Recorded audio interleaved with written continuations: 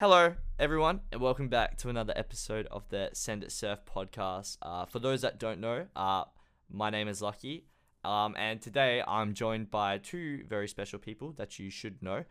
Zach, who's throwing up the peace sign. Yep, we got a yep. And Tom. Hello there. Hello there, Obi-Wan Kenobi style. Brilliant. So, for those that didn't catch last week's episode, we talked about the beaches that all of us, including Sam and Carson, that have been floating around. I actually don't know if Carson was there. I don't believe he was.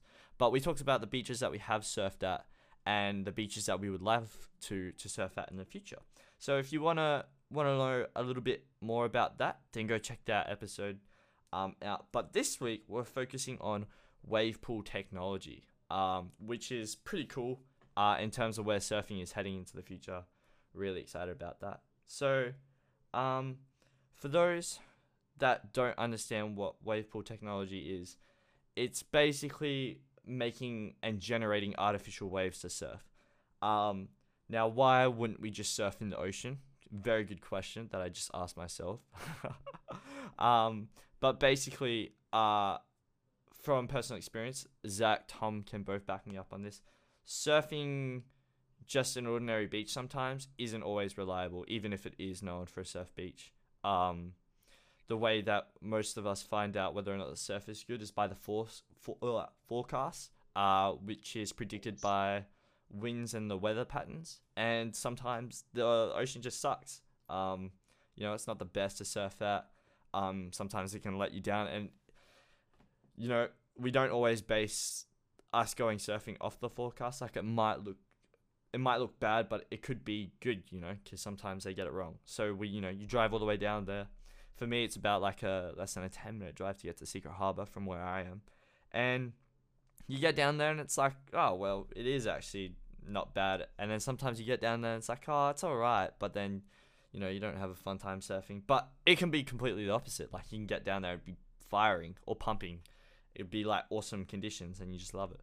But, for someone that's potentially learning and wants to, or just loves surfing that much that they just want to continue having an awesome time, riding waves, then surf pool technology can really come in handy. So I'm just gonna go through a couple of, I guess you could call them facts about wave pool technology, and then I'm gonna get Tom's and Zach's opinion on the matter. And yeah, we'll see how it all turns out. So currently, according to March 29th of 2020, there's currently 10 wave pools around the world that span from Malaysia, the UK, America, and Australia as well. And I'm pretty sure there's one in Africa as well, which is pretty cool. It's amazing to see that there is so many wave pools. Well, there's not a lot, but there are quite a diverse range around the world, which is pretty cool. If you stop in Africa, go to a wave pool. Same with America and Australia as well. So the main wave pool that we're going to talk about, and the big one, is located in Lemoore, California, and it's actually Kelly Slater's surf ranch. Now, if you don't know who Kelly Slater is, he is the GOAT, which if you go back to one of our previous episodes, I didn't understand what GOAT meant at the time of saying that, but it means greatest of all time. Kelly Slater is 11-time pro surfing world champion, and has a lot of money under his name, and decided to build his own wave pool, and is called the Surf Ranch, which is where, funny enough, the WSL surfing championships were held at Kelly's wave pool. Due to COVID, there's been a lot of restrictions for America to go to the beach, so they actually got to use Kelly's surf pool in order to hold a competition, which I thought was pretty cool and amazing. But basically, there's a couple of ways that the waves are generated depending on what surf pool you go to.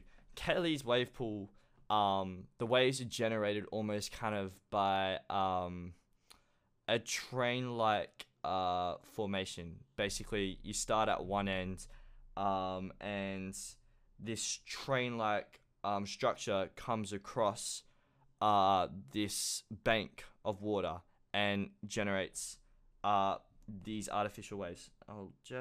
There is a website that I'm using that it will be linked in the description below, which gives you a bit more, you know, in-depth version of what I'm saying, and we'll probably have a better expert opinion about the matter as well.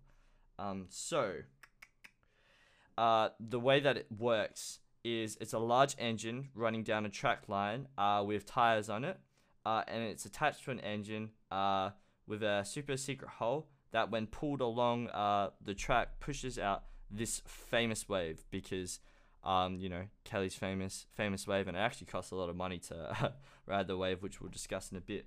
But the hole is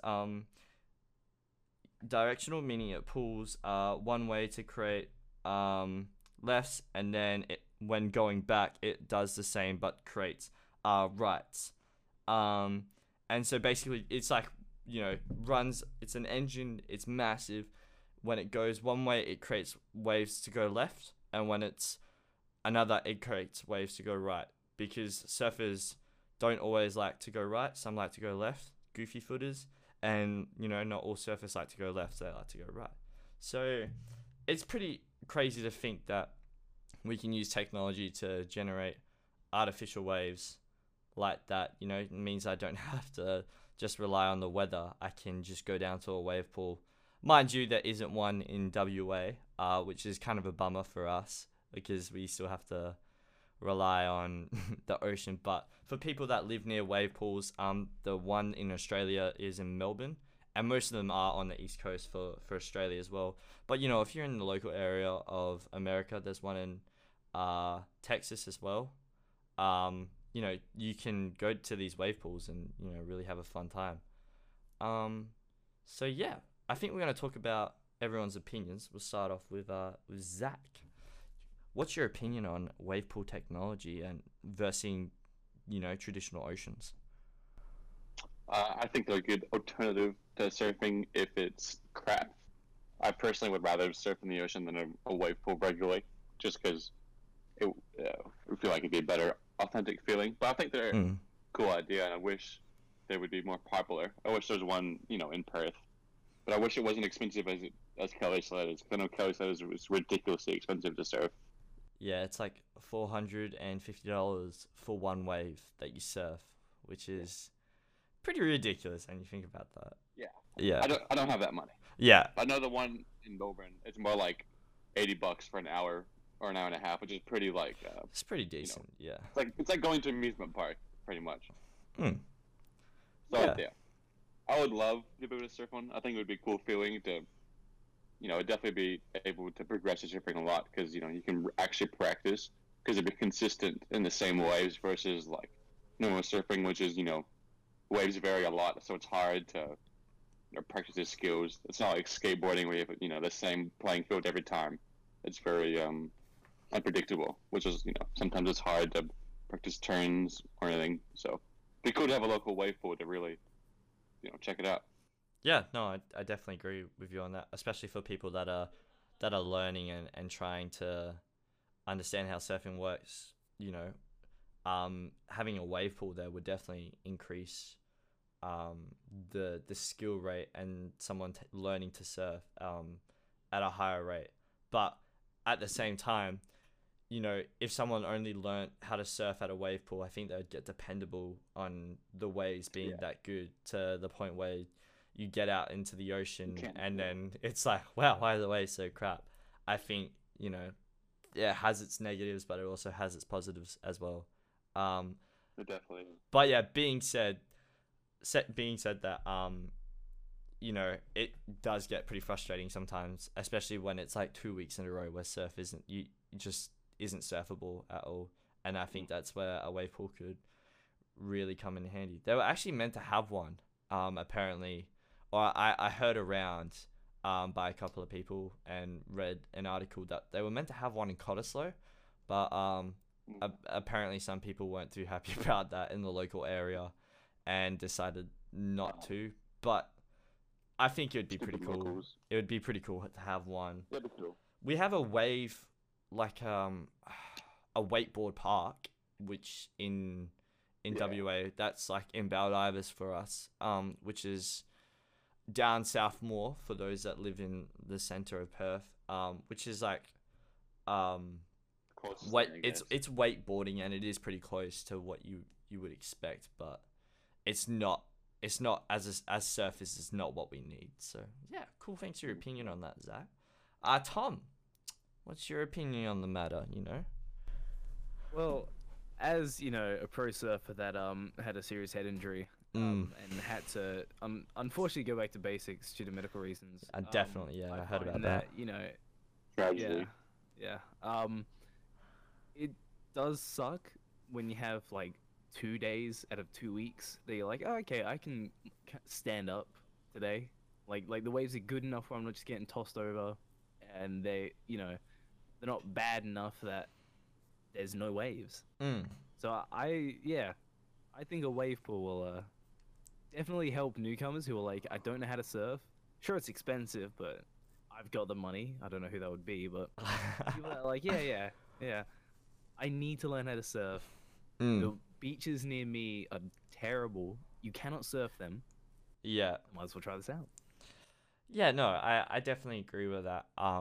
And to keep in mind, Kelly Slater, his surf ranch only costs a lot because it's under the name Kelly Slater, who's a Yeah, pro but surf, the ultimate, But isn't basically. he? Yeah, but doesn't he like do a lot of charity work and stuff? He does. And also to mention that he tries to make his surfboards in an environmentally friendly way as well.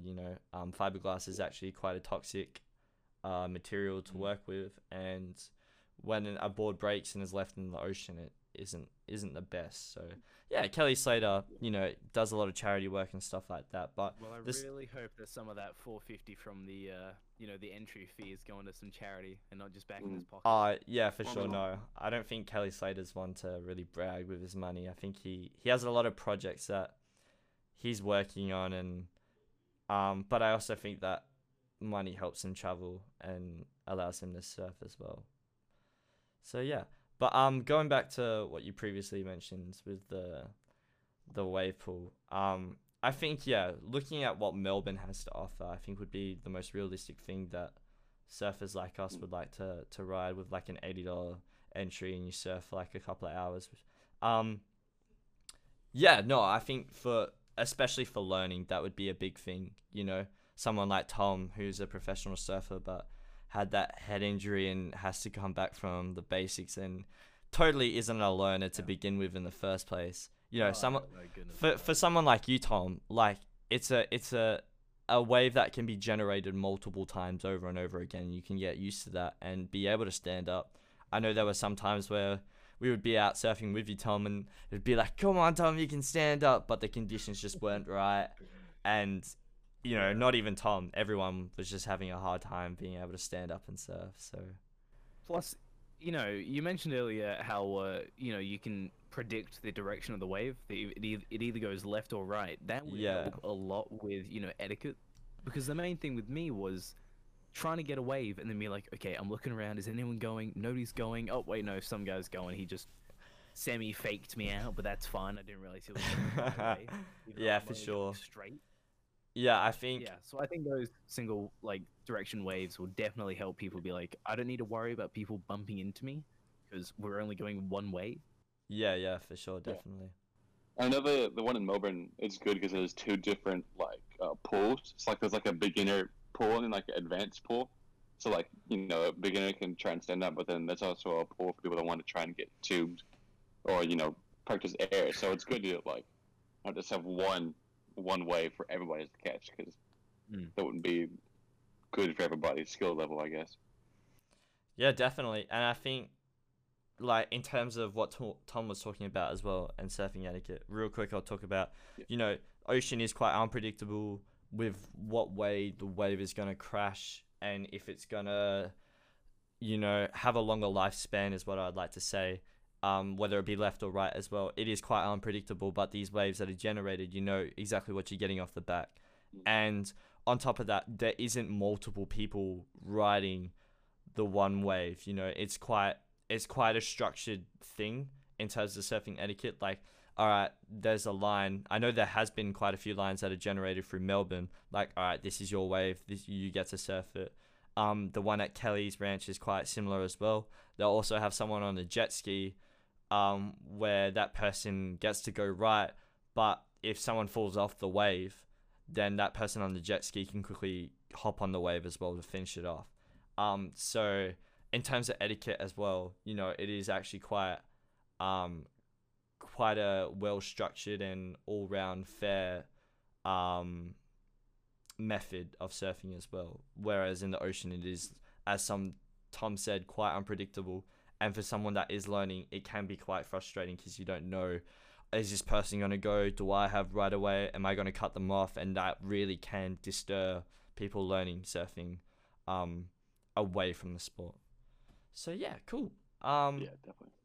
Yeah, no, this has been real fun. I've definitely would love to have a surfing wave pool here in WA, preferably in Perth, so I wouldn't have to travel as far as well, considering that there is only 10 in the world. So they are quite rare, but are making an impact in the surfing world. So yeah, thank you guys so much for listening to today's podcast episode. Like I said before at the start, be sure to go check out our last week's episode. And yeah, thank you for joining us. It's been a real pleasure for Zach, Tom, and myself to be able to talk about this stuff and provide this content for you. So yeah, all I can say is enjoy the rest of your night, and be sure to check out our next episode, which will be on surfing etiquette. I did like how Tom managed to talk about a bit of etiquette at the end. It's a nice flow and transition. Yeah, definitely. All you, Tom, thank you so much for that. See, this is why we have people on the Send It Surf podcast. If it was just me running this, we would get nowhere, honestly. That's why I have so many friends here to help establish this podcast. So yeah, thank you guys so much, and enjoy the rest of your day. Have a good one.